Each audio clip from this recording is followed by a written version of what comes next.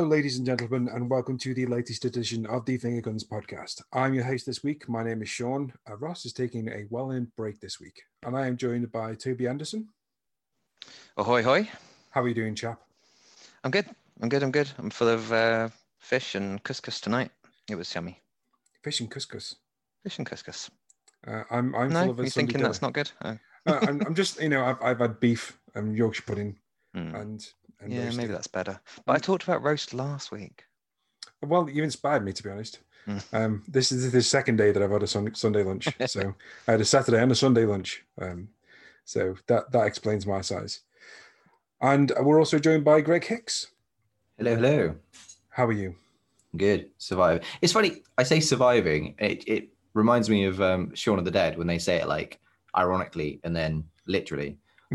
When he sees Yvonne and the star and he's surviving, which you say is doing all right, and then like I can now say it like surviving in that I haven't caught the deadly plague.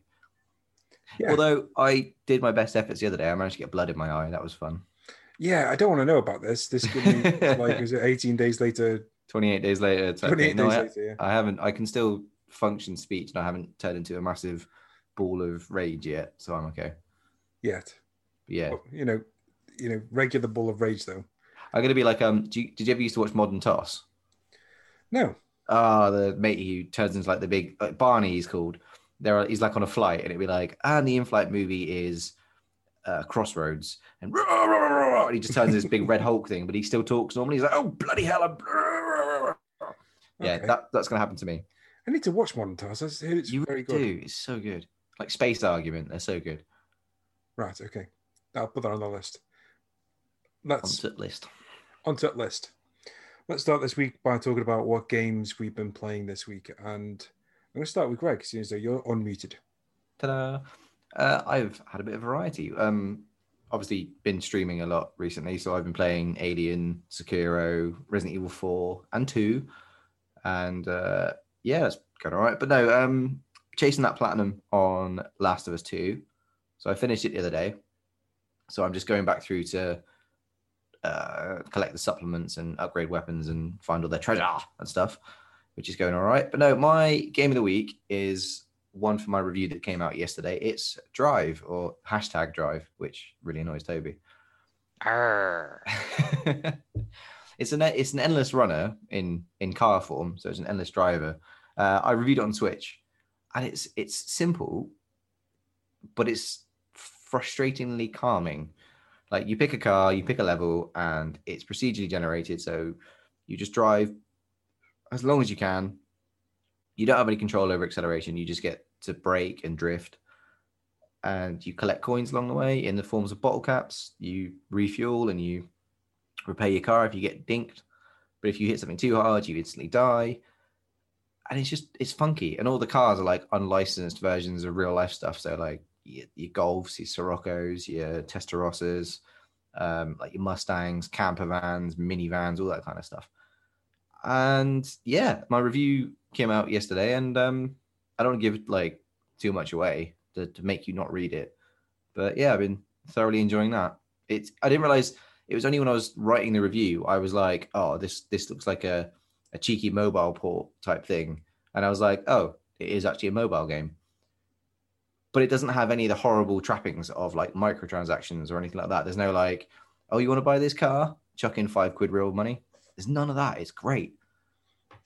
Yeah. So that's my game of the week. The Nintendo Switch seems to be home to a lot of these mobile games that have managed to shed their mobile phone awfulness. Yeah, and I don't know if the mobile version's got microtransactions and what. I'm sure it has. It's on the Google Play Store. Yeah, I believe it does. But I suppose because you only pay you don't pay if it's free to play, do you? But I suppose if you've coughed up £10 or £15 for a console version, you'd think you wouldn't want to put more money into it. Yeah. But no, that's my game of the week, and it's very enjoyable. Oh, I did enjoy your review. Thank you. Toby, what have you been playing this week? So I've been playing kind of two games alternately, like just going from one to the other. One of them is Curse of the Dead Gods, which I can't talk about very much because it's under embargo, but it's a roguelite that I'm reviewing. It's about a week till embargo on that one, so I'll be able to talk about it next week. But the other game that I've been playing on and off is Assassin's Creed Valhalla, which I mentioned last week, but I've put another like 10 hours into over the course of the week. I'm really enjoying it. I don't know what Paul was on about when he was saying the half an hour. I mean, I know what he's on about with if you only give it half an hour, then that's what you're going to get, isn't it? And it does take a good few hours to get started, especially if you just, to be fair, spend the whole time in Norway. That is how long Paul plays the game and then goes, yeah. No. And if I'd made a decision on half an hour, I might have given up as well, but I was prepared to go quite a bit longer than that. You start off in Norway and you can put a good 10 hours into that without any problem. But I did it about 5 hours before I invaded England. And I tell you, the moment you sort of rock up to England in your longship is just really cool. I saw England and I was like, you're sort of seeing it for the first time in a weird way. It's all rustic and old and, unblemished by, the modern world. And I was like, oh, that's the rolling hills of East Anglia and stuff. It's fun and it looks cool. And because England pretty well, it's kind of got this really interesting vibe to it. It's kind of a vibe that Odyssey had for me as well, because I know the Greek myths really well.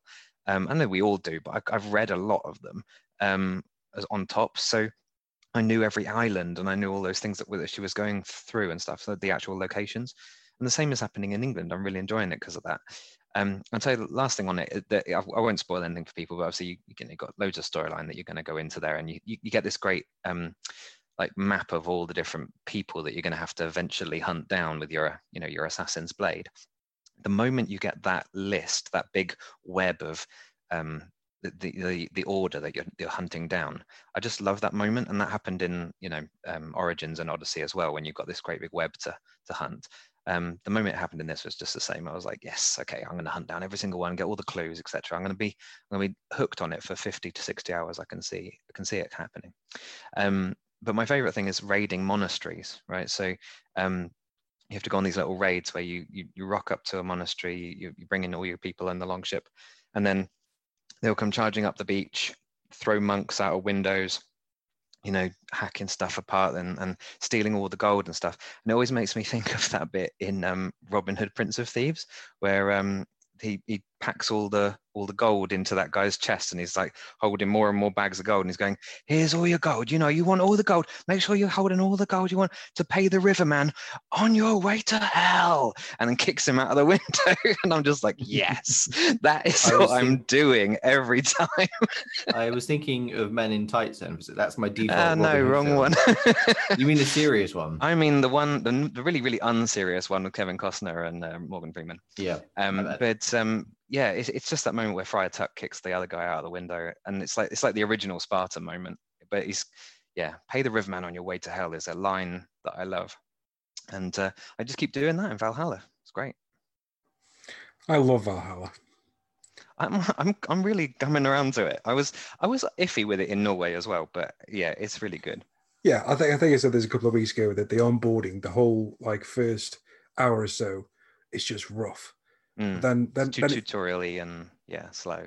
Yeah, well, I tell you the amount of times now I'm just sitting there, and I'm with you. I liked both Origins and Odyssey because I knew a bit of the myth and seeing the gods and whatever.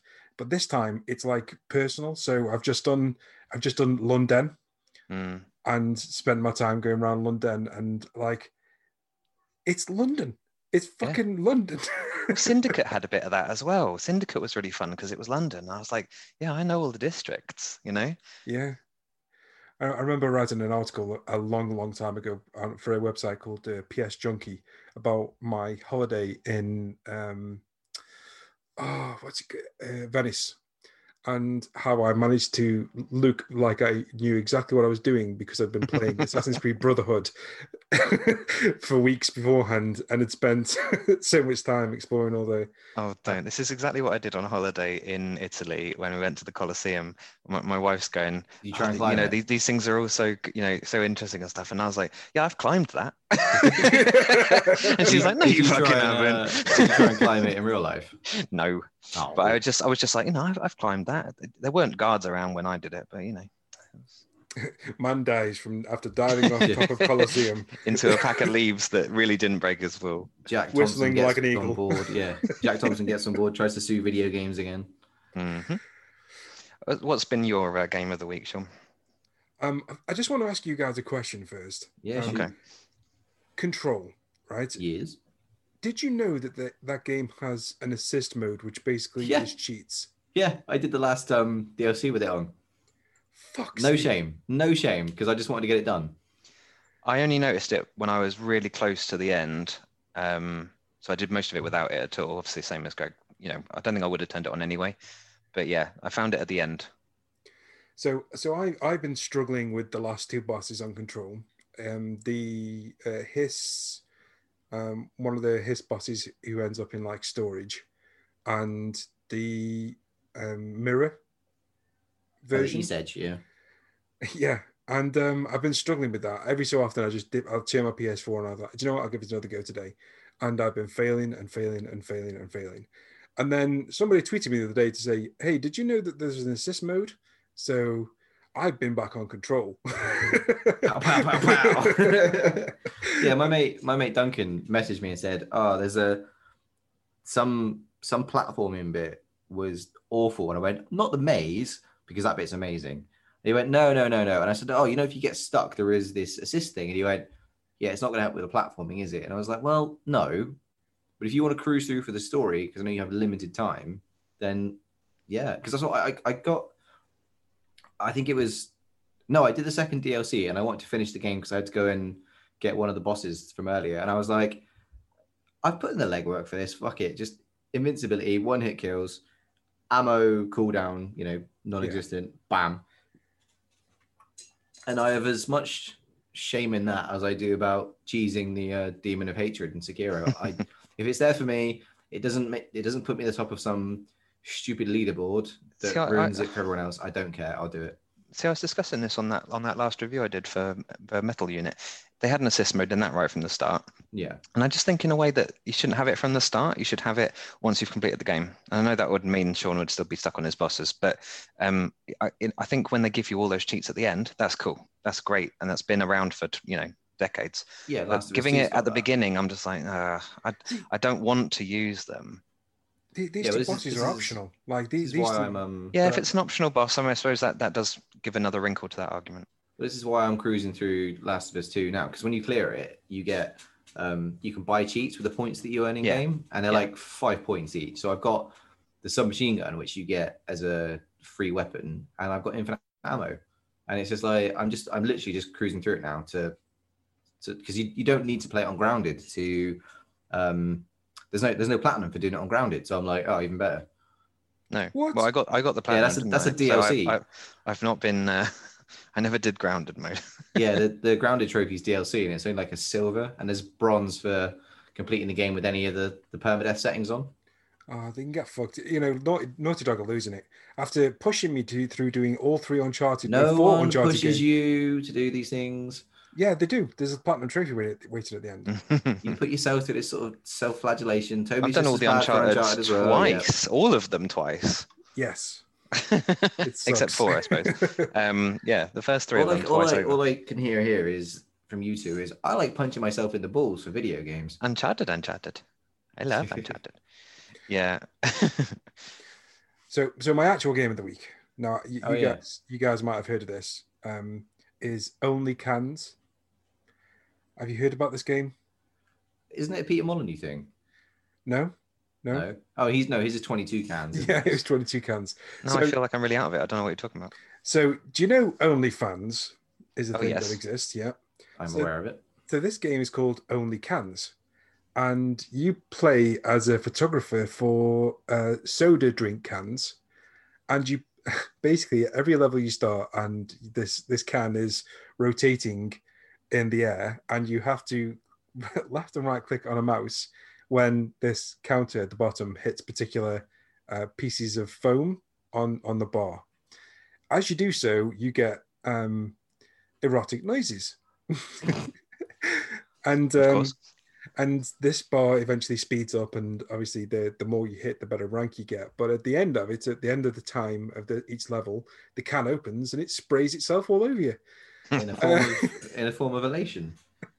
So yeah, and it's quite a fun, hilarious game. I mean, I've never found a can sexy, but the next time I get a can of Coke, I will not look at it the same again, I don't think. Just don't want a can of 7-Up. Oh, yeah, I got that. Thank you for that. Is this a review or did you buy it? It's free on Steam. Yeah, so is Doki Doki Literature Club, but I haven't played that yet. You should. Did you get Fisting Simulator at the same time? Oh, God. Touch dick. That was the best quiz question. I like the fact that there's only three. It was of one us of the tonight. best ones. There's only 3 of us tonight, so we are really going to pad it out. If anyone's listening to this and is confused, listen to last week's podcast when we had a quiz. And that was one of the questions. Erotic quiz questions. Shall we do a quiz? Yeah, let's have a Okay. good old-fashioned beat off. Wait. So, so this was originally a Valentine's Day quiz, and it was all about games and love in games. But seeing as though we missed Valentine's Day because I was doing family stuff, I've changed it up and tried to do a quiz that's specifically for you guys. So we shall see how this goes down. I've tried. Didn't we do this once before when it was us 3? Yeah. We did, yeah. Good. I just don't see the point. Only games that me and Greg know.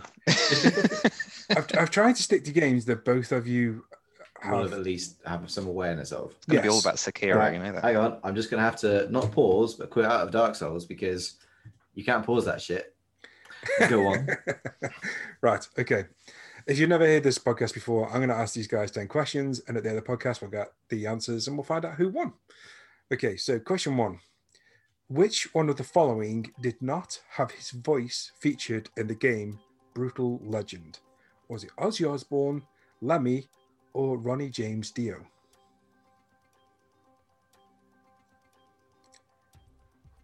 So question 1, which one of the following did not have his voice featured in the game Brutal Legend? Was it Ozzy Osbourne, Lemmy, or Ronnie James Dio?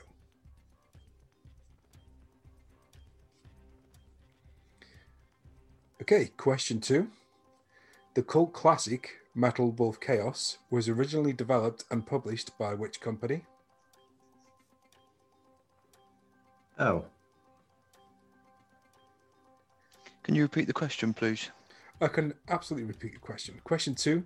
The cult classic Metal Wolf Chaos was originally developed and published by which company? I should know this because I reviewed it. You should. And I gave it an absolute slating, and then Devolver told me off because I called it shit. Yes, but who originally developed and published it? Yeah, I'm not giving it away by saying Devolver. I mean that's a remaster. Oh, I should know. Oh, come on, brain.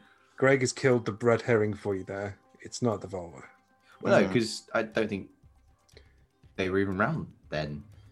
I think I've got a weird hunch as to what it is. I think you just got a weird hunch. Yeah. Okay. Don't be weird about that. It's hereditary. Question 3. Question 3. In which Xbox 360 exclusive did you battle against 3 gangs called Los Muertos, the Volk, and the Shy Gen Corporation? What's an exclusive? What? What's an exclusive mean? It wasn't on any other console. I know. That's okay then. I got this far in the gaming world by not knowing what exclusive means. Question 3. In which Xbox 360 exclusive did you battle against 3 gangs called Los Muertos, the Volk, and the Shy Gen Corporation? Okay, question 4. Lady Butterfly, Headless Ape, and the Corrupted Monk are all boss battles from which game? Yay, I know that one. I don't. Question 4. Lady Butterfly, Headless Ape, and the Corrupted Monk are all boss battles from which game? If anyone's been watching me stream, you'll hear me shouting. You'll be hearing me shout at one of these the other day. Oh, so it's Resident Evil 2. Okay. Yes. Yeah. Okay, question 5. Which Disney World did Sora and company visit first in Kingdom Hearts 3? Fuck knows. I did a poll on that one. I only played about half an hour. I went, nope, bored. So you might have made it to the first world then. Oh, crap. So question 5. Oh, which Disney... Which Right. Disney World do Sora and company visit first? No. I thought you meant as in which Disney, like which theme park, which What the fuck? Disney World resort. You weren't listening at all then, clearly. No, I took it as one word. Like which Disney World? Like, did they go to Paris? Did they go to Japan? No, which? Yeah, go The ahead. rides were featured. There's loads of rides featured. I still don't know the answer. I'm just stalling for time. Okay, I'll ask you the question Ooh. one more time. No, I do know. Which Do I? Disney World do Sora and company visit first in Kingdom Hearts 3? Okay, question 6. In which 2012 Disney film does Street Fighter's Zangief make an appearance? I was going to do the quote then, but that would really give it away. Oh God, I'm having to keep my mouth shut so I don't actually do it now. Question 6. In which 2012 Disney film does Street Fighter's Zangief make an appearance? On question 5, was the world that they went to like a massive repeat of a previous world? Yes. Okay, I think I got it.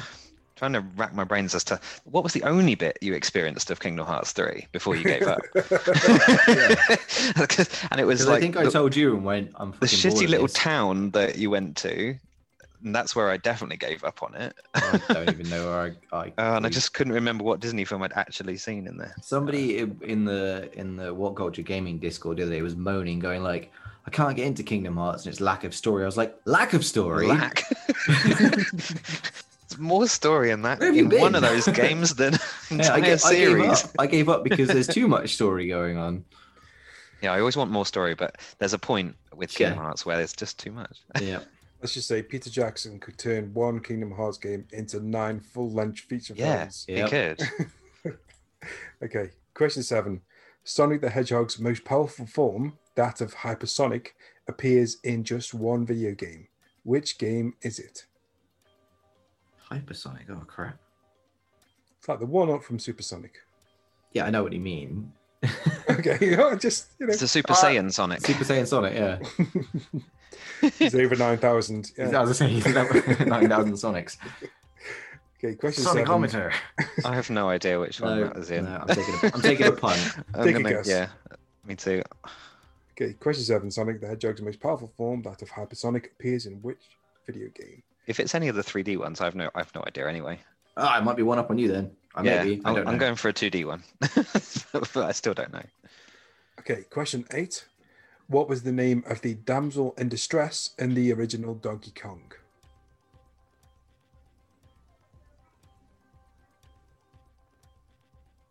And question 8. Oh, no, it's not that. Question 8. What was the name of the damsel in distress in the original Donkey Kong?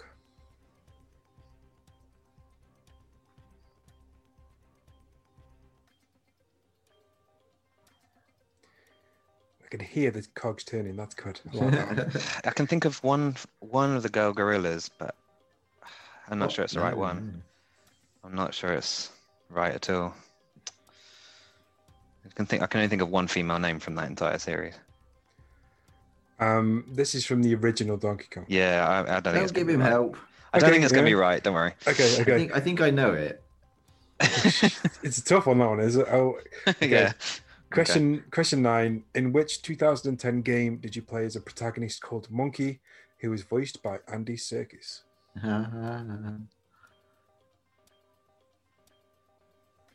Greg loves that game. Fucking love that game. And question 9. In which 2010 game did you play as a protagonist called Monkey, who was voiced by Andy Serkis? And when we tell you the answer, I think it's every listener's duty to go and play it. It's crazy that that's 10 years old, actually. Yeah.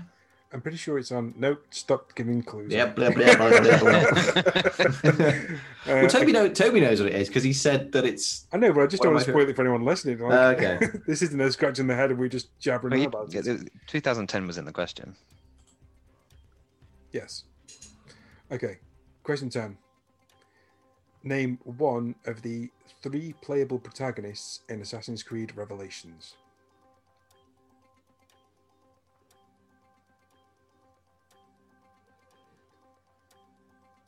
Question 10. Name one of the 3 playable protagonists in Assassin's Creed Revelations.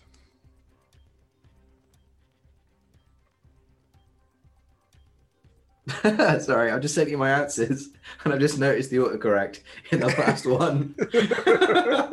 Yes, I've just seen them. Very well done. Very well done indeed. Don't take that as verbatim. Oh, I am. Oh, what? I mean, I could just go and edit it, but no, it's okay. That's It's quite okay. funny. It's okay. Do I need to forward you a picture? Do I? No, it's okay. That's okay.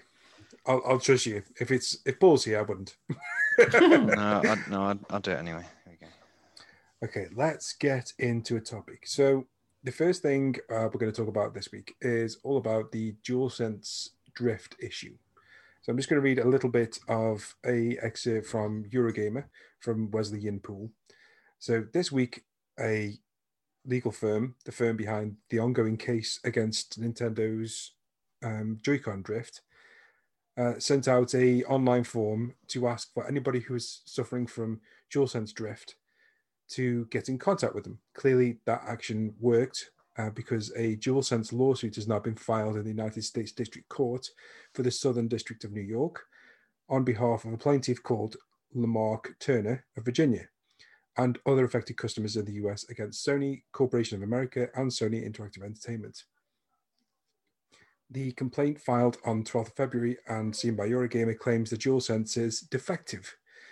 Specifically, the DualSense controllers that are used to operate the PS5 contain a defect that results in characters or gameplay moving on the screen without user command or manual operation of the joystick. This defect significantly interferes with gameplay and thus compromises the DualSense controller's core functionality. The complaint cites multiple online reports of DualSense drift on Reddit and social media, including the tweet below, which I can't embed here, but it's rather funny if you want to go and check that out. It's on Eurogame's website. It's a player playing rogue company and just kind of moving forward without any input. The complaint goes on to accuse Sony of being aware of the alleged DualSense drift via online consumer complaint, which is saying that basically the DualSense uses virtually the same analog components as the PlayStation 4's DualShock 4, which reportedly also suffers from drift, and that options for repair are slim. The plaintiff is said to have bought a PS5 on the 5th of February 2021 and experienced DualSense drift on the same day. He contacted Sony customer services and was advised to reset his console, which didn't work. Turner ended up buying another DualSense controller, priced $69.99, a few days later. Had the plaintiff been aware of the drift defect prior to purchasing his PS5, he otherwise would have not purchased the PS5 or would have paid substantially less for it, reads the complaint. So, apparently this is another thing that's happening, DualSense drift. Now, I know that Greg is currently PS5-less, but I know that you spend a lot of time on Reddit. So, have you experienced PS5 drift, Greg? I have not seen anything about PS5 drift until you guys told me to look it up for the podcast. I've not seen anything about it, to be honest. Okay. I might have seen the occasional fleeting tweet about it, but it's the same thing as when people complain about having Joy-Con drift. Like, it sucks for a small number of people, but I can't see it being a major system default. Same as the whole Red Ring of Death thing. But I don't speak for the thousands of people that have obviously been afflicted by it. Yeah. Now, I on Joy-Con drift, let's just talk about that for a second. I have 4 or 5 Joy-Cons, all of which have drift. And I've cleaned them and they don't work. And I've spoken Maybe you're just too heavy-handed with them. They are none of them are mine. They're all my kids, so I can quite understand why they do get drift. Oh, okay. You know, they most of them are covered in yogurt at least once. Yeah, they get dirt in them, don't they? Yeah. Yeah, I mean that is an often a cause of drift, but it's not the fundamental cause. No. So this Joy-Con drift thing, this has gone forward, and there is kind of like an out of court settlement where Nintendo can have arbitration with anybody who has this issue, and they could get a new set of controllers, which is fine. This DualSense thing, this is from the same lawyers.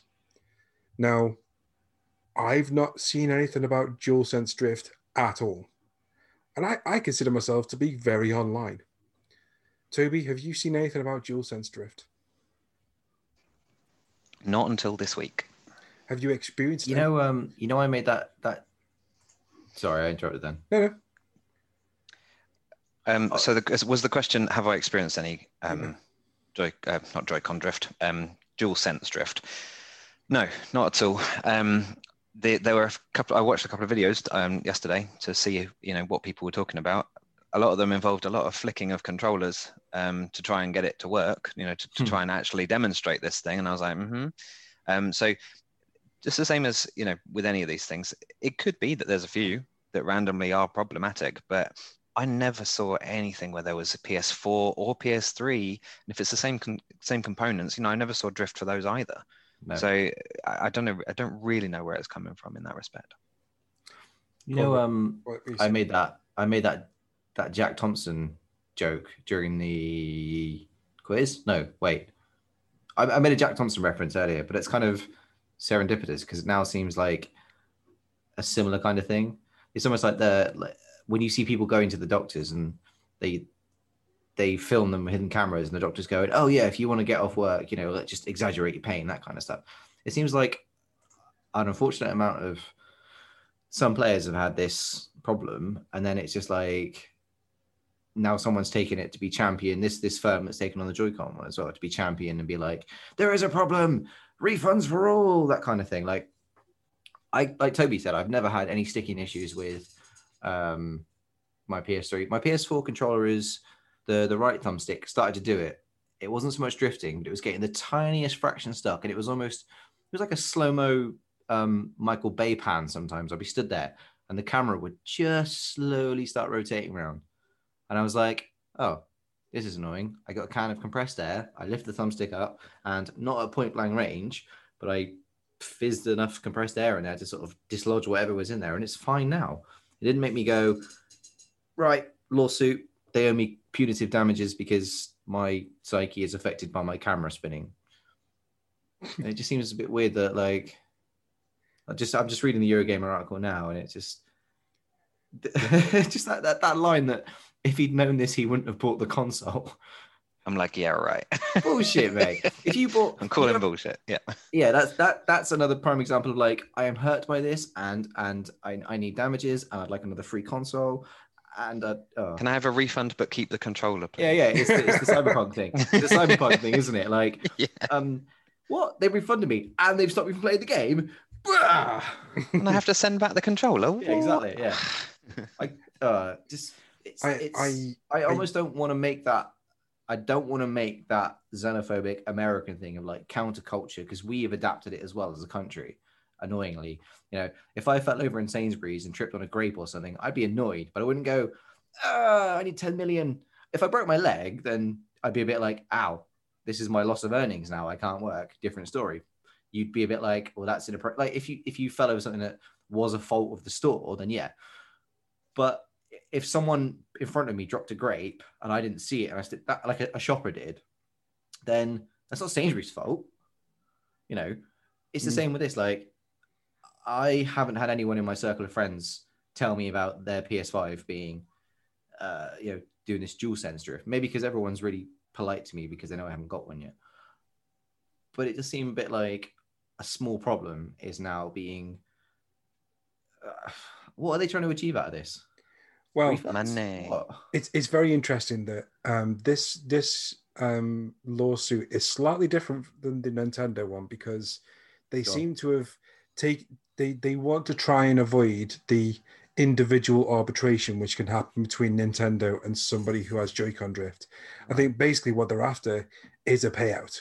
Exactly. And it's just that one line. I'm looking at it on my screen now. Had plaintiff been aware of the drift effect prior to it's just so dumb. That's it's like buying a car, crashing it, and then going, oh, well, if I'd known that this car was crashable, I wouldn't have bought it. If I'd have known this car wouldn't have propelled me out of the windscreen if I hit a tree at 90 miles an hour, I wouldn't have bought the damn thing. I'm using obviously really wild analogies here. Your analogies are all over. They're good. I like all out of the windscreen.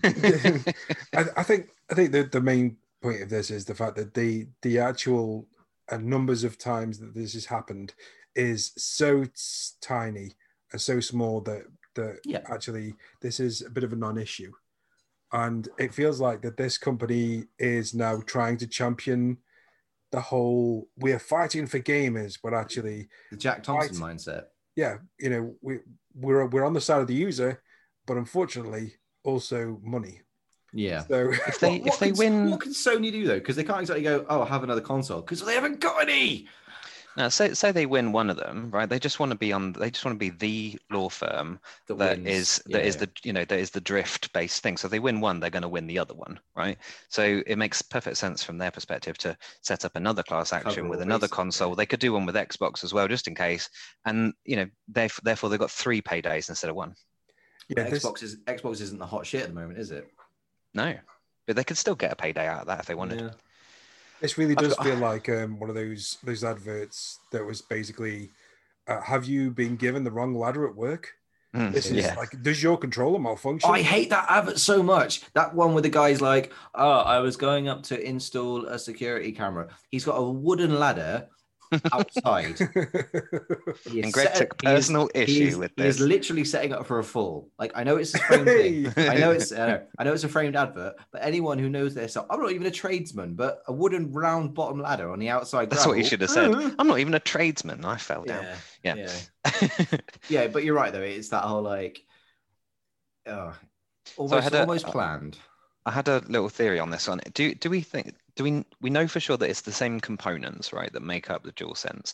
Is there a possibility that within the new software within that controller there is a more sensitivity, right? So I'm thinking, say on the PS4 or PS3 you had 1 to 100 or something as your range of sensitivity within that dual control stick, the actual thumbstick, and developers could say the default range, the default point when you're on the loading screen, because sometimes it takes whatever your default point is there, and then you get drift on the next screen if you were pushing your thumbstick or whatever. I just wonder if there's maybe, instead of it being 100 steps of sensitivity, it's now 1,000, right, on the DualSense, because it's so much better and it's doing so much more stuff that developers are not quite there yet, and the PS4 crossover games and the ones that we're playing now on a console they weren't designed for, they're getting this potential issue. Because even the default point is just 1, right? So if you've got 1,000 ways to go wrong, it could swing just that tiniest bit and start doing something. Whereas if you've got to go a whole couple of steps in the 100 range, it would be harder to get there. Do you see what I mean? So I just wonder if it's something where a developer needs to set the range a little bit wider for the default point. So it's like 1 to 100, so like a whole 10% instead. But that's coming from a point of, I don't really know how these things work. I'm just making it up. I'm just making it up. So I don't know if there is something like that within the sensitivity boundaries that exists, that could mean it happens more on PS5 than it ever did before. I just think it sounds like one person having a tantrum, because it sounds like he bought it from a scalper and went, "Oh, can't get a refund." But I'm just looking at I'm looking at the game fact boards for the console, and there's, even on the first 3 pages, there is 0 mention of controller drift. The top story so far is, my console sounds like a jet engine. I just realized it's reading a disc. It does. Yeah, I just realized that I'm shouting it, so I've got my headset volume up too loud. 2 seconds. I realized I'm trying to compensate for what I can hear in my ears. Sorry. That's better. Just thought you were really into it, mate. Yeah, I'm just really, really into the console I haven't got. But yeah, there's really bugger all mention about this. I don't think Sony will do anything about it either, because considering Nintendo have had this Joy-Con drift thing going on for 4 years, you get, like you say, the little arbitrations where they'll give you a new Joy-Con, and that's kind of all they bother with. The first rule of litigation is do not admit liability. Sony are not going to, go and admit that there's some great big fault in everything they've made and there's a new model or whatever. They'd have to be sending out hardware to like 5 million people now. they're just not going to do it. So until they lose the lawsuit, there won't be an end to this. It will just drag on and on and on like the Nintendo one. I think Sony should just come out and say, at least you've got one. Yeah. Unlike Greg. Single me out. I think there's a bit of a non-issue. And I'm a bit surprised it's been picked up so many times this week in the news. But I guess if one of the news consoles was showing any kind of crack, or there was any kind of news to talk about, it will be everywhere, which is just a bit of a shame. It was in November, December, wasn't it? Every story was about, how hot they got, or why you couldn't fry an egg on the top of your Xbox, or all these different things. Why you shouldn't fry an egg on the top of your Xbox. But people were trying. I quite like what people floating like table tennis balls. That was quite cool. Yeah. I would totally do that. And the PS5 does sound very loud when it's reading a disc. I've never actually put a disc then it's quiet. PS5 yet. Do you have a disc version in the end? I thought you got. Yeah, I do. Digital. Yeah. Right, because I knew Roscoe wouldn't know whether it was making that noise or not, but mine does.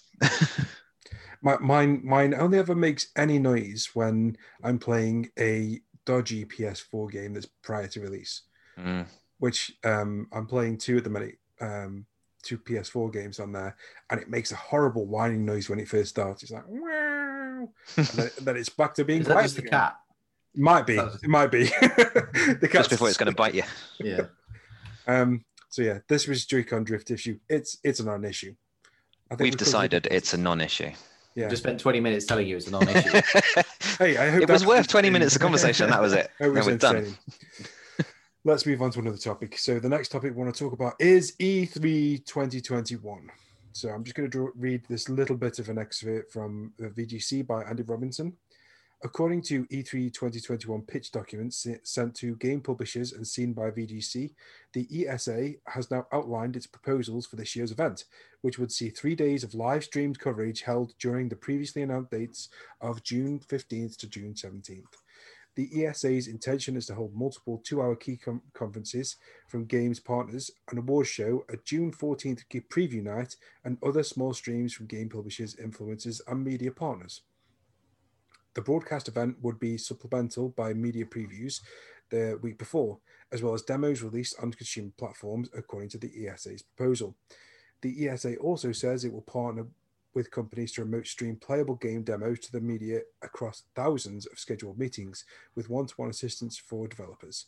Many companies have used their similar on-demand streaming solutions during the pandemic to allow the media to remotely play their games for preview purposes. However, the E3 2021 plans still require the approval of ESA members, which is made up by the industry's biggest companies and who have significant influence over the direction of the show. It's unclear how many publishers have signed up to E3 2021's digital event, though at least one major games company VGC spoke to indicated that it would continue to run its own separate digital showcase rather than paying the six-figure sums required to join E3 2021's schedule. So, the question I want to pose to you guys, E3 is going to be digital this year. And for all intents and purposes, it kind of was digital last year, but it just wasn't E3. Now, E3 has always been this gamers' Christmas where everything gets announced all in one go over the space of 3 days. We get new consoles, new games, we get t-shirts shot into our faces, we get, all kinds of crazy news, and it's jammed into 3 days in LA.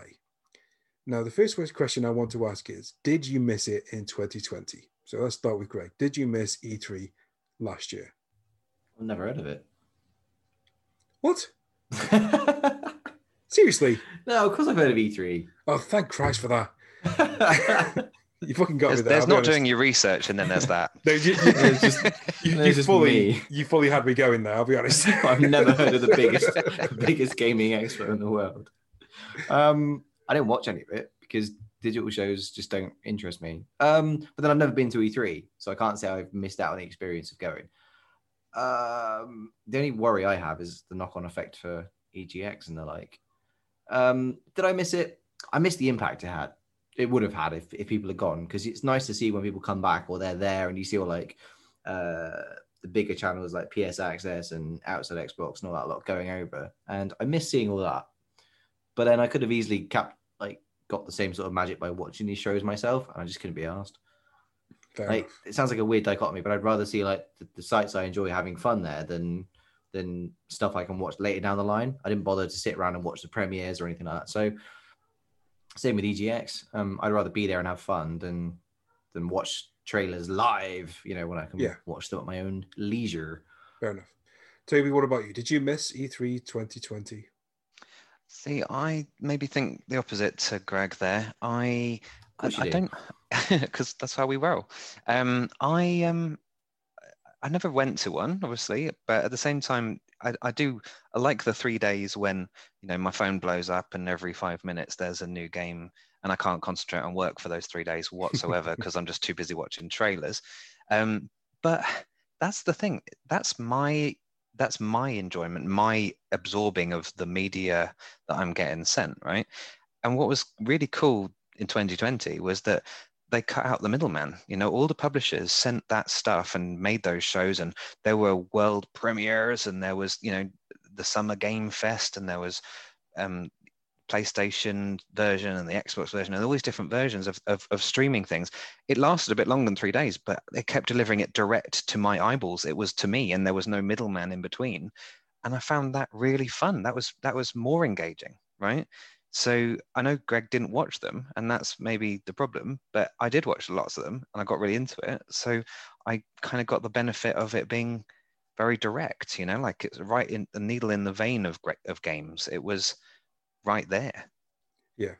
I'm with you on this. I found it incredibly gratifying to be among that wave of, okay, this is the first that almost everybody is seeing of this game, and we could all experience it as like a moment of excitement together, like you were sat on an E3 show floor, except you weren't.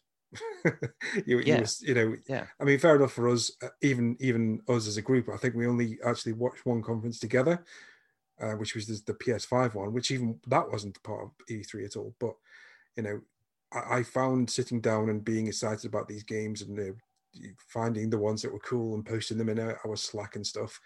I found that to be much more enjoyable than E3 is happening. Here is news every 15 seconds and it's watered down via somebody else's eyes.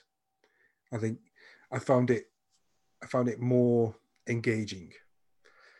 Yeah, that's it. It didn't have a journalist telling me what I should think about it. I could just think about it for myself.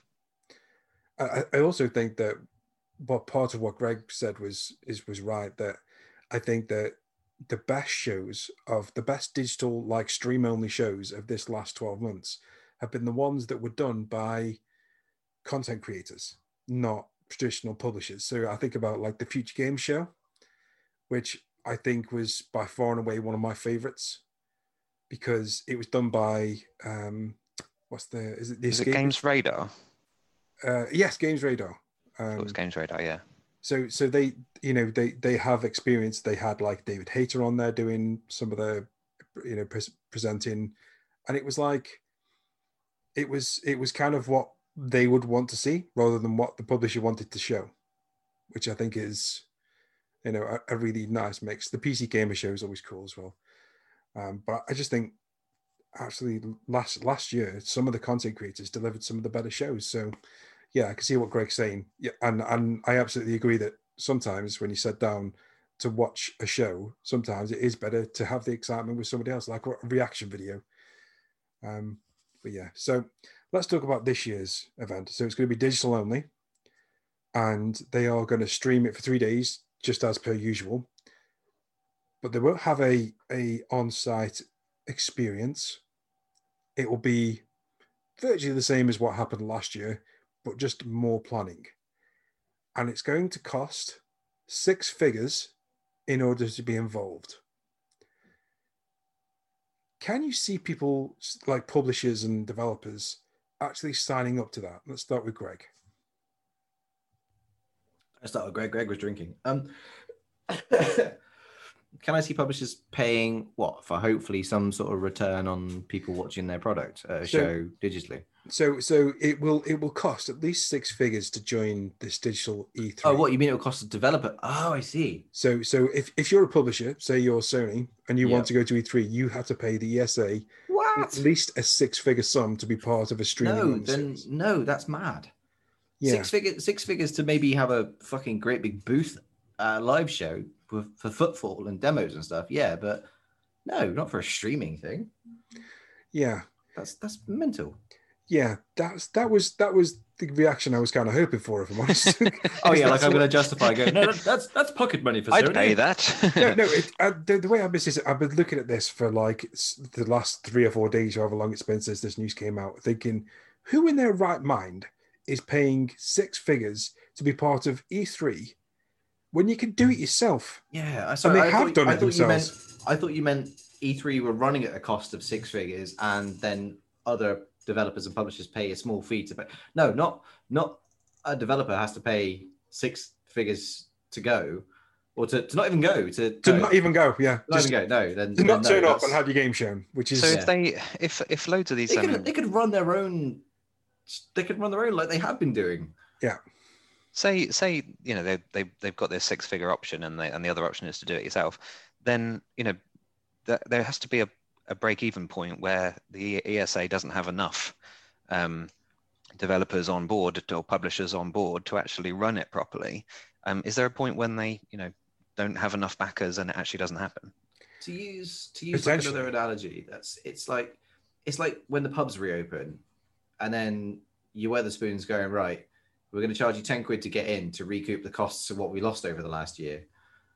Yeah. Well, I think there was always a cost to being in E3. Yeah. It's one of the reasons why Sony and Not EA and such already, bowed out, isn't it? They didn't think it was worth it. They could do their own, Sony calls them something, I can't remember, the state of plays. They could do their own state of plays every time they wanted to, just like I said earlier, get direct to the user without having to pay this money, and they didn't think it was a return on investment. It must have been costing them something pretty hefty at the time. Whether it was 6 figures or not, I have no idea, but there must have been something in order to be part of that. It's something that doesn't make sense. If you're already losing some of the massive like Sony, like EA, etc., and then they've got Summer Game Fest and the Games Radar one, doing just as well, if not better, with world premieres coming out of their ears, I just think there's not really room for it to be what it was, right? It's probably dead already, and they're just sort of trying to reinflate the carcass a bit, with one more shot. But if you take your eye off the ball for 1 year, you cancel it, and you don't have a backup plan for 1 year, and everyone swoops in, and you've lost your stranglehold on the market, right? So that they've no longer got that stranglehold they had. And it's just been demonstrated last year that anyone can do this, and we can do it probably better. Yeah, 100%. Which is a shame, because the ESA as a company, so the ESA are like a trade body in America, and 90% of their money to run every year comes from E3. And the fact that that's going away will probably have a hefty impact on the ESA itself. But the problem is that the E3 has not evolved in any meaningful way in years. Well, under that reason, I would hope it did survive in that case. I'll change my tone slightly and hope it does survive, because, like you say, that's an important job, but it needs to evolve. Yeah, it needs to evolve, like you're saying. I don't want to see the death of live shows, because, like I said, locally, I'm more worried about EGX and the knock-on effects it'll have. If E3 went down, then every other one's going to go, oh, why should we bother then? Because E3 is big. So, yeah, like Toby, I don't want to see it suffer, but I also want this to be a kick up the arse and make them go, maybe that is a lot of money. Yeah. The problem for E3 is the fact that it's too early. Like, I think to myself, EGX Res this year absolutely will not happen, because that's usually in March, and that's not going to happen. I'm thinking September. So September's usually the normal settling EGX. Into like the winter lull. Yeah, I'm thinking to myself, that might be a show that actually goes ahead with reduced numbers in a different venue. I think it might be a show that goes ahead. E3's problem is it's in June, and right now we know that the global bastard is fucking us up. There isn't a country in the world that's, apart from New Zealand, that's like, fine, Corona's nothing, we're done. But no, they've locked down again. you're kidding? Oh, you can edit this out because it's non-game related, but no, they've had a couple of cases in their big city, so they're doing a stage 2 lockdown for a few days. But that's literally like, no, that's the right response. Like, right, shut everything down. Let's isolate these few cases. And hotels and stuff, isn't it? Yeah. I'm not cutting this out because what I want to say is the fact that everybody should be doing this. So we can have a game fucking presentation. Yeah, true. If we done this at the start, then yeah. Like, we should be like, EGX Res is my favorite game show, my game event of all time. It's indie game focused. It's dead small. I've bumped into half of my absolute heroes in game development, like Tim Schafer, and what? Yeah, these guys just are there, and you bump into them, and it's like, that is the kind of show that EGX Res does, and it isn't happening this year, and it didn't happen last year. So put a fucking mask on, stay the fuck away from me, and let's have these game show backs, please. Yeah. Okay, back on topic. This is the question. This is the question that I actually want to ask. Can E3 survive this year? Not Greg. with those stupid hosting prices, no. Okay. What do you think they should do differently? Not charge them as much? I don't know. I'm not a businessman. Yeah, that's fair enough. I mean, just before just sponsor, like, well, no, because it'll cost them money, but like, have a collaboration with Sony or Microsoft or both, like E3 presents Sony State of Play or something like that, just to remind people that E3 is a thing. Yeah, I'm obviously just spitballing here, but just try and stay relevant without the obscene price tag. Did you hear about the plans that were going to happen with last year's E3? No. So these plans were leaked before it was cancelled, and basically they were going to transform E3 from less of a publisher-driven, game-driven event into a influencer division kind of thing. Where they would have, I do vaguely remember that. Yeah. We're going to have like 8 stages with different influencers on each stage playing different games, and that was going to be the core focus of E3. Was going to be influencers. Now, for me, that was never going to work because genuinely, I don't know influencers from the guy on the street. Ninja could walk up to me and be like, he's got fucking stupid hair, and they just walk past me, and that's just the way it is. But for me, that wouldn't have worked. Would that have worked for either of you two? No, because like you, I don't give a shit to watch people like Ninja and PewDiePie playing games. Like that, just to me sounds like my idea of hell. I have no interest in influencers. I don't think that kind of advertising works on me very well. There's maybe it's a generational thing. It's like something that teenagers these days, it really does work on them. But it's something where our generation is like, nope, I don't give a shit about that. So it doesn't work very well. Fair enough. Saying that, I can't really say I don't want to watch other people play video games when I'm trying to actively promote that I do streaming now. Oh, I'd watch Greg. Yay! Thank you. Because I'm not loud and obnoxious. Exactly. Well, outside of the podcast, I'm unless you've got your headphones on too loud. Yeah. I'm like a deaf person trying to tune his deaf aid. Like, yeah, it's working. Toby, before we move on, then final say on this. Do I think it's dead? Do you think it's dead already, or do you think it could survive this year? I think I already said that it's probably dead. I think unless exactly like Greg says, they're gonna have to bring that price down dramatically, because they don't have the running costs of an actual place and an actual venue.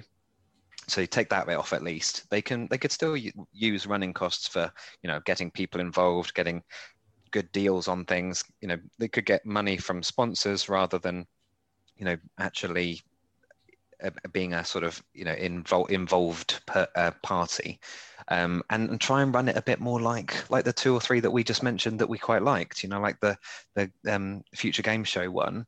I liked seeing David Hayter and the lady who he was on. Was it Meryl's? I can't remember her name, but the lady who does Meryl's voice as well. Debbie May West. She was fantastic as well.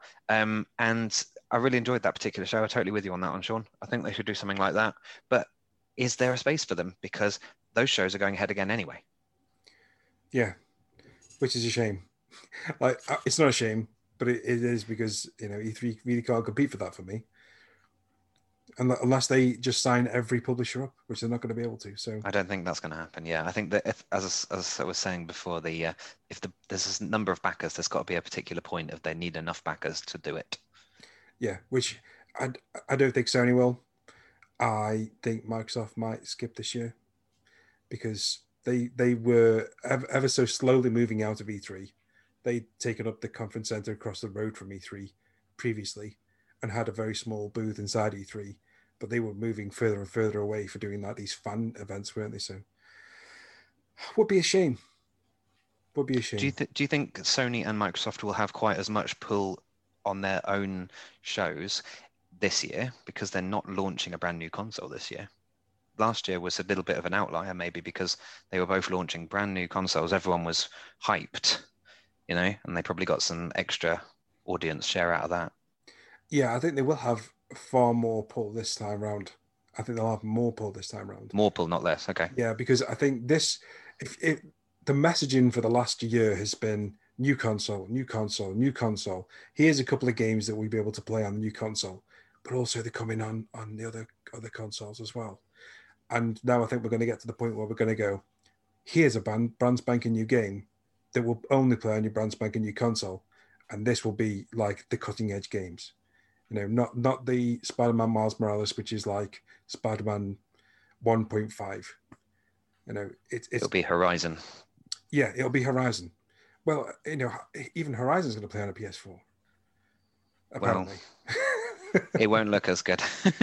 No, it obviously won't look as good on that it will on the PS5. But there's going to be those games, those experiences that are coming out soon that will be like, this is PS5 exclusive. This is the cutting edge, and that'll be exciting.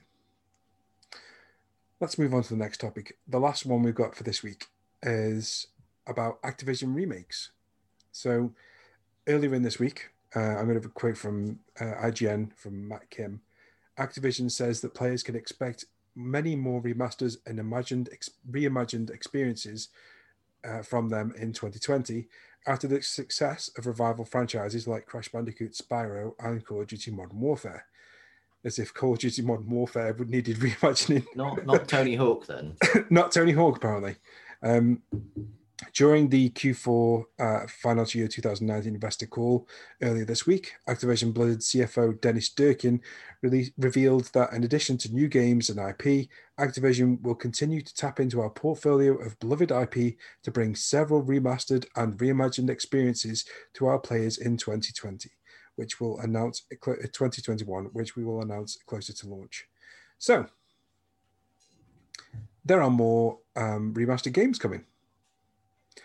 And first, I'd like to kind of get your guys' thoughts on what we actually expect Activision to remaster. Let's start with Greg. What do you actually expect Activision or Blizzard to remaster? God, I don't fucking know. They've got such a massive catalogue, but they only pick out 4 or 5 games, won't they? It'll be more Call of Duty. Yeah, which is I've got Call of Duty. Maybe a new Guitar Hero. Maybe, and to that. I don't know what else Activision do. That's my wanted one, Guitar Hero. What? Why? Yeah, because it's quite a big one for them to bring out because they'd have to bring out a whole new controller and all that, all that gubbins that goes with it. But plastic peripheral gaming died like a death of expensive plastic shite. I don't care. I think I'd love that back. Oh god, yeah, but then it's Activision Blizzard, isn't it? So it's any of their back catalogue. Like, fuck, what did Blizzard make? StarCraft, Warcraft, StarCraft, Craftcraft, Diablo. Yeah, I don't know what I expect them to bring out because I don't really have much in the consideration. I know I'd like to come out, but go on, then, tell me what you would like them to. I can answer this one. Phew. Well, given the success of Sekiro, I'd love to see a Tenchu. Oh, you're just going to run through my list here, aren't you? Yeah. I'd love to see From Software only took on Tenchu Z, which is shite, but obviously Activision owned Tenchu, so it's nice to see like the From Software engine for Sekiro used for Tenchu. I mean, that would be like the tits, like a trilogy, or even just like Wrath of Heaven, which was great. because Wrath of Heaven you can play as the Doctor with his acupuncture needles. I mean, that would be sweet. I was looking at a list a second ago and I just lost it because I am still looking for time because I've just managed to close my screen. Toy Story, that'd be quite cool because everyone always cites Toy Story 2 as one of the really good games, like based on films. I'm like, yeah, it kind of is quite good. Yeah. I don't know. Do you know, historically, I'd have said you're out of your mind thinking about doing like a Toy Story game. But then it wasn't too long ago we had like the Lion King and Aladdin double pack. Yeah, like yeah. So good. So Still never finished Lion King. Oh, you never will either, mate. I'm sorry. No. I don't expect to. I've probably got better luck, finishing Dark Tales with my eyes closed than fucking Lion King. Vigilante 8. Yeah, you are just going to run through my list. I'll keep it short and sweet. Oh god, there was one that I saw a second ago, and I thought, no, they lost the rights to that because it went to Squeenix. Oh, that's right, True Crime, and like a Sleeping Dog sequel or a similar kind of thing. But then that's a Squeenix property now. Well, no, I don't think it is. I think Activision still own True Crime. Really? I think what happened was... yeah, they still own True Crime, don't they? Yeah, they just don't own the property of Sleeping Dogs, the game. Yes, yeah. But if they came out with a new True Crime, would that be the same team behind Sleeping Dogs? Is the issue? They got disbanded, didn't they? After which is a bit gutting. It's a lot gutting, to be fair. That game absolutely deserved a sequel. Yeah, and the only other sort of completely out of left field wish list one would be some other X-Men game, because X-Men Origins Wolverine was really fucking good. Like, Damn. The film was awful, but I quite enjoyed, like, for the same reasons you guys like Werewolf, because it's just schlocky fun. I really enjoyed the X-Men, not the old PS2 one, I mean the 360 one. Where you play, and it was, as far as X-Men games go, and before we had like the way Insomniac are treating Spider-Man now, I quite enjoyed that X-Men game, that Wolverine game. Because I think I ever played this. Have you not? It was quite good fun. So. It was what everyone wanted to see from the first Wolverine film, which was obviously him just going full ham on people and violent, and then of course it wasn't. But this game was like decapitations. You at one point you pull a guy out of a helicopter and stick his head up into the blades. You have your Weapon X Berserk mode. It was really good fun, and it'd be nice to see that again. I have the platinum trophy in that game. Nice, because of course I do. Yeah, yeah, I agree with you. I really enjoyed that game. I would want them to make another X-Men game. Like, I want another X-Men game. Like the Spider-Man treatment for an X-Men game. I don't. The thing is, I don't know where that franchise is right now. Like, yeah, no. Who owns the game rights to X-Men? I don't know. Obviously, X-Men thingy Destiny got pulled because of the whole Two Human saga, didn't it? Oh yeah, but the whole Silicon Knights epic saga. I have a copy of that somewhere upstairs. Oh, nice! I wish I bought one when we were. You can have mine. It's fucking. I don't want it. And just one more to throw into the mix. Bloody Raw. How cool would Bloody Raw be? That is a good shout. Yeah. But yeah, that's it. That's my couple of wish listies. Okay, thank you, Greg. Toby, have you got any sensible guesses on what they might actually bring out? I've got absolutely nothing on that list. I think. What do you want then? I kind of think the Call of Duty World at War is the one I'd like them to actually remaster and bring back. That's a sensible guess. They're bringing back the good Modern Warfare ones. That's cool. But there was another one just at the same time, which was World at War, which I liked even more. There were some brilliant Japanese levels. It was one of the better World War ones that we had.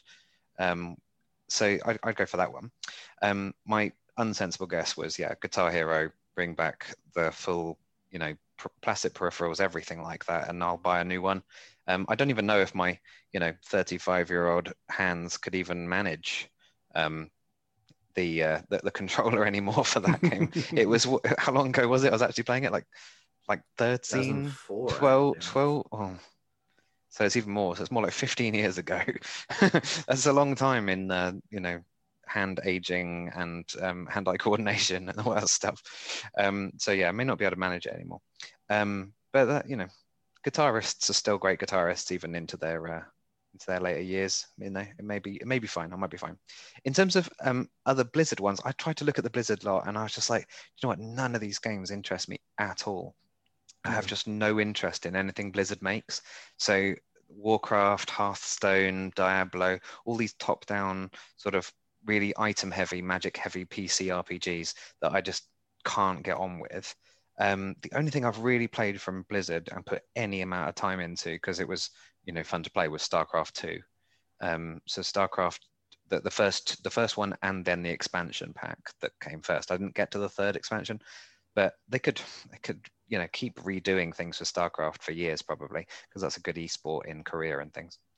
But yeah, that's my only real thoughts. I think Greg's gone way back into the Activision library there, much further than I could remember. So I agree with a bunch of those. No, I agree with a lot of them. They sound great. I agree with. What about you, Sean? Half my list is your list too. So, I was thinking probably Diablo. I'm thinking Diablo because that's the rumored one, isn't it? Yeah, I think Diablo 2. I think it is. Is that after the terrible Diablo mobile?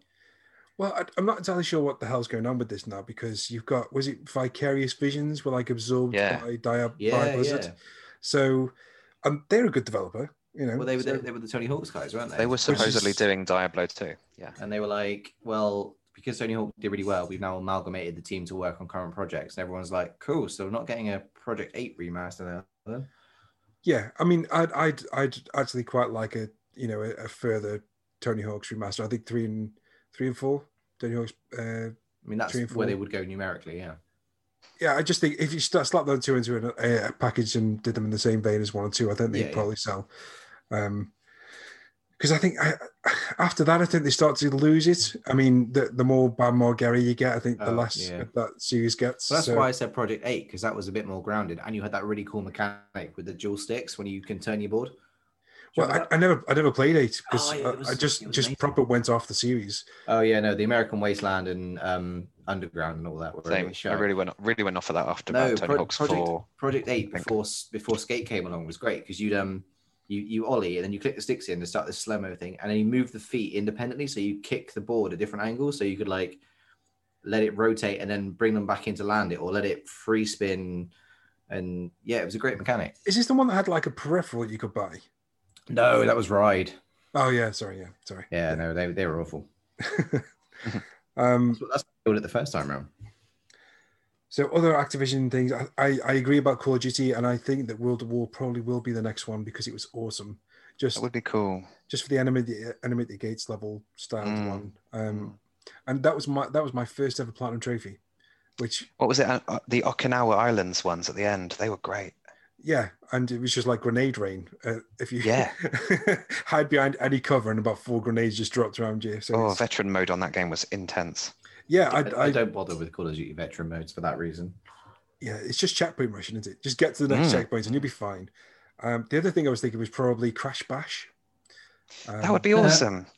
I loved Crash Bash. I just think if they're going to continue with Crash, they've done the racing, they've done the Insane trilogy. Why not Crash Bash? I'd massively expand it if I was going to do it, because it's not big enough for a game these days. But there's only about 6 or 7 different mini games in that. Yeah. There's one though. It's like a 4-player pinball thing, like a Happy Hippos pinball. But that is so good, that game. Me and my brother used to play that for hours. Yeah. Just that one mini game. I could see that, but if they wanted to really expand on Crash, that's the way to do it, I think. They got the new game. Why not bring us the party game, man? My wish list was Tenchu, because Tenchu's fucking awesome. Vigilante 8, because that's also fucking awesome. But the other one I wanted to put in was Gun. So I don't know if you remember that. I remember Gun. My mate Duncan loves it. Yeah, I was a big fan of Gun. He hasn't played Red Dead because he preferred Gun. What? Yeah, well, he played a lot of Gun on 360, and by the time Red Dead came out, he's like, nah, it's too serious. I just really miss Gun. You can play 2 games, Says Sean, you can play 1,000 games, know. That's true. Sorry, yeah. So yeah, that was my list. But yeah, I really hope we get some good games out of Activision this year, because you go through their IP list and there's so many good ones, just sitting there languishing. Right, should we do some quiz answers? Yeah. Let's do it then. Okay. So question 1 was, which one of the following did not have his voice featured in the game Brutal Legend? Was it Ozzy Osbourne, Lemmy, or Ronnie James Dio? Greg, what did you have down for that one? It was Dio, because I think he was dead by then. It I was don't think he Dio. was, but it wasn't. Go on, sorry. Dio is the correct answer. And he did start to record some lines for the game, but there was apparently some kind of falling out between him and Ozzy Osbourne, and he was replaced by Tim Curry. Yeah, probably because the whole Sabbath thing. Yeah, probably. But but yeah, Why would they have them together at the same time? I don't know, man. These two have got a history. Let's put them in the same booth. With a bat. With a bat, yes. So yeah, the answer was Ronnie James Dio. So question 2, the cult classic Metal Wolf Chaos was originally developed and published by which company? Toby? From Software. From Software is correct. Oh, yes. I Question could really rack my brains for that one. Question 3, in which Xbox 360 exclusive do you battle against 3 gangs called Los Muertos, the Volk, and the Shy Gen Corporation? Toby? Crackdown? Crackdown is correct. Phew. Question 4, Lady I couldn't remember Butterfly. if Saints Row or Crackdown. Question 4, Lady Butterfly, Headless Ape, and the Corrupted Monk are all bosses from which game? Greg? It's Sekiro. Actually, it's Sekiro Shadows Die Shadows Twice. Die Twice. I've written the whole thing out. I have. I'm going to take the point off you. I'm going to take the point off you. If you've got Sekiro, I will take it. I've got the platinum in that game, so Toby, did you get the platinum in the end on that, or did you give up? Did you give up? Yeah. I haven't got it yet. I don't know. You're so close. I haven't given up on Code Vein yet either. What the fuck, Code Vein? I'm on 67% for Sekiro. Just poor numbers, man. But it's just like there's only about 5 trophies left. They're all just golds. Yeah, I've got to run through it one more time. Anyway, Get it done. I will. I'll do it. Okay, question 5. Which Disney World do Sora and company visit first in Kingdom Hearts 3? Toby? Is it Olympus? Yes, it's Olympus. Oh, Yes. I will accept Hercules if you've written down Hercules. yes. Thank you. Yeah, I wrote Hercules. I put and Hercules Olympus. as well, yeah. I couldn't remember what it was called. So the answer is either Olympus or Hercules. Question 6. In which 2012 Disney film does Street Fighter's Zangief make an appearance? Greg? Wreck-It Ralph. Greg, do you want to do your... Just because you are a bad guy does not mean you are bad guy. There it is. Thank you. That bad guy. sounded more German than Russian. But Okay, question 7. Sonic the Hedgehog's most powerful form, that of Hypersonic, appears in just one game. What game is it? Toby? Yeah, this was a guess. So I went for Sonic and Knuckles. no. Wait. Actually, it might be. It's Sonic and Knuckles. What? It's correct. Sonic 3 combined. Yeah, it's Yeah, Sonic of the course it Hedgehog is. 3 and Knuckles. Yeah. Can I have Sonic and Knuckles? No. Oh. Yeah, I put Sonic. Damn it. Of course, it is Hyper. Yes, because I've done this. You've got to get 7 Chaos Emeralds in the Sonic 3 part, and then you've got to do them again with the funky new bonus stages in Sonic and Knuckles, and then because he goes from being gold to like flashing. Yes. You're remembering a lot of How this did I not considering you know got that? it wrong. I know. I know. It's just come back to me now. I put Sonic 06 because I was like, oh wait, no, I've never heard of Hypersonic. Of course, I've heard of Hypersonic because I've done it. Well done. Can I have the point? No. Sonic No. and Knuckles, come on. No. That's only half of the. That's only half It of was the a guess. requirement. It's It was such a half the guess. game. Okay. Oh, damn. Sorry. Question 8. What was the name of the damsel in distress in the original Donkey Kong, Greg? Pauline. Pauline is correct. Dumb name. Candy Kong, not Candy Kong. Because when you started saying, when you were like, I can only think of one in the Donkey Kong universe, and you were like, there's only the monkeys, and I was like, he's got it wrong. Yeah. I was thinking I was going to give you a hint, and then Greg goes, no hints. I can't even think Nice. I can't even think of this Pauline one She's at the all. one in, like with ginger hair and the purple. She's the original Donkey Kong at the top of the ladder. Ugh, no. I can remember Candy Kong. That's all I can remember. Oh, sorry, mate. Oh well. That's Donkey Kong Country. Question 9. In which 2010 game did you play as a protagonist called Monkey, who was voiced by Andy Serkis? Toby? Enslaved Journey to the West. It's not called Journey to the West. It's called Odyssey to the West. It He is doesn't get the Odyssey. He doesn't get the point for that, does he? Ooh. I'm having the point. Technically, Odyssey to the West is a subtitle, not the full title. Or is it? I don't know. No, Enslaved Odyssey to the West is the answer. So Toby gets it wrong. Do you know, if you just said Enslaved and not bothered with the, I would have given it to you. I've crossed out the rest. There we go. It says Enslaved now. It's based. it's based on the old Chinese fable Journey to the West. It is. So I can see where that will come in. Oh, And an Odyssey is a journey. And a journey is an Odyssey. If that answer makes a Assassin's Creed difference. Journey. Because you were so close with Sonic as well. Okay. You can have it. I don't mind. Don't worry. I think Greg will still win. I might take that point, I think. Okay. I'm happy for him to the have same it, fucking game. Yeah, I'm happy for him to have it. I knew exactly what you were talking about, so just have it. You got close enough. Question 10. Name one of the 3 playable protagonists in Assassin's Creed Revelations. So I'll take Altair, Desmond Miles, or Ezio Auditore di Firenze, not Ferrari. You said at the start of this thing here. What were you thinking? What did you put? I think I've gone for the one which was like China and Russia and stuff. Oh, the Chronicles. Chronicles, damn it. Oh, I've got the Chinese girl from that. Toes. Wow. Toes. Wait, doesn't she appear? No, she appears in the movie. Nah, she's not in it. Yeah.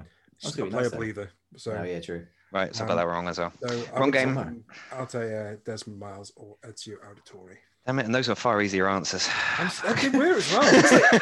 Wow, you went really elaborate on that. Yeah, I did. Shit. Right, let's toss up those scores and let's figure out what we got. So, Greg? 9.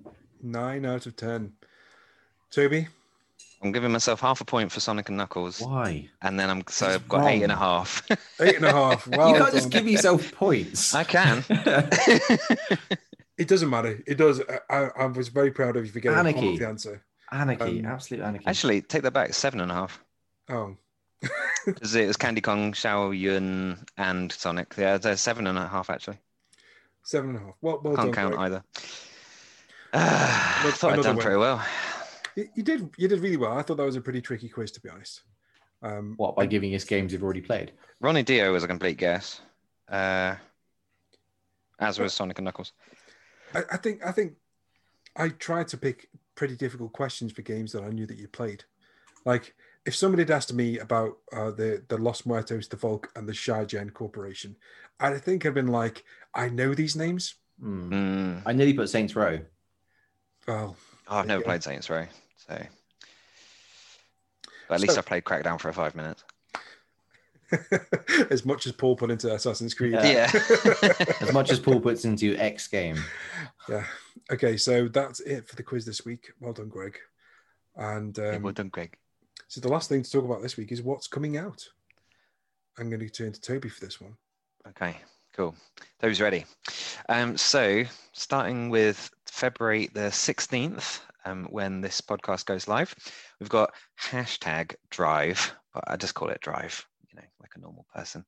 That's coming out on Switch. Coming out on anything else, Greg? Nope. Did you just but play it's it on already Switch? No, it's only on mobile and Switch. According to this, coming out tomorrow. Yeah, Maybe embargo was today. Yeah. Yeah, the embargo. Well, you realize the podcast comes out tomorrow, so it would technically be out today. It's all today then. Cool. Get it right, man.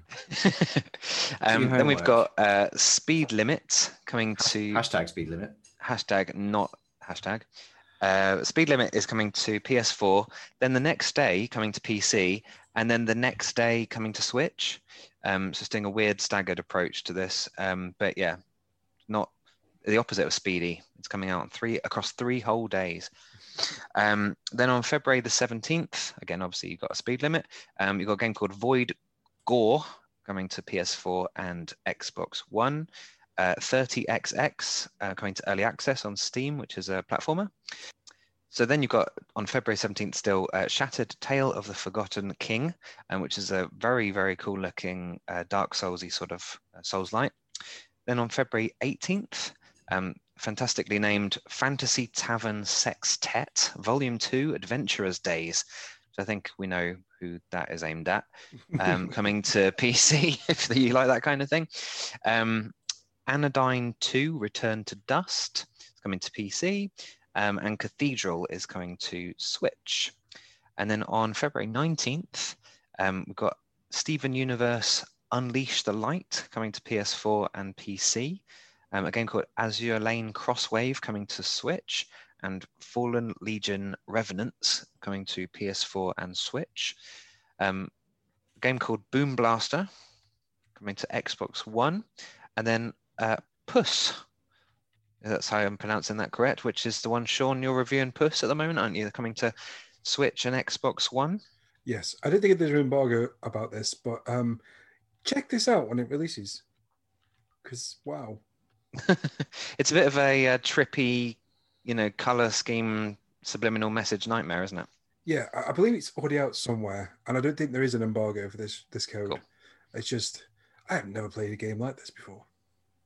And I like cats. And Sean's played a lot of games. It is wild. On the same day, you've got Thomas Was Alone coming to Switch, Gravity Heroes coming to Xbox One, a game called Effie coming to Xbox One, and lastly, Aldeus Beyond Chronos coming to PC and Steam. And then the last release of Speed Limit coming to Xbox One on February 19th. So that's 4 different days you can get Speed Limit on different things. Wow. There we go. That's everything that's coming out this week. That's a pretty good week, especially Puss and Drive, which there's a review. You should go and read it now on the website, fingerguns.net. And I'd definitely give Shattered Tale of the Forgotten King a go if my PC would run it. Yeah, that looks like a very cool game too. Really beautiful. We were offered a code for that. We just couldn't get it to run, could we? No. We need a new Patreon. Get Toby Better PC Patreon. Yes. And they'll take on more indie games. Yes. Well, that is it for this week. I don't think we fucked it up too bad, I'll be honest. Yeah, I did all right. I think without Ross to shepherd us through, I didn't think we totally ballsed up. Thank you very much for listening to us if you did. And you can get all of our links and stuff in the description below in the link tree. So goodbye from Toby. Sayonara. Goodbye from Greg. Bye. And it's a goodbye from me. We did it. We did it. Well done, guys. Yay.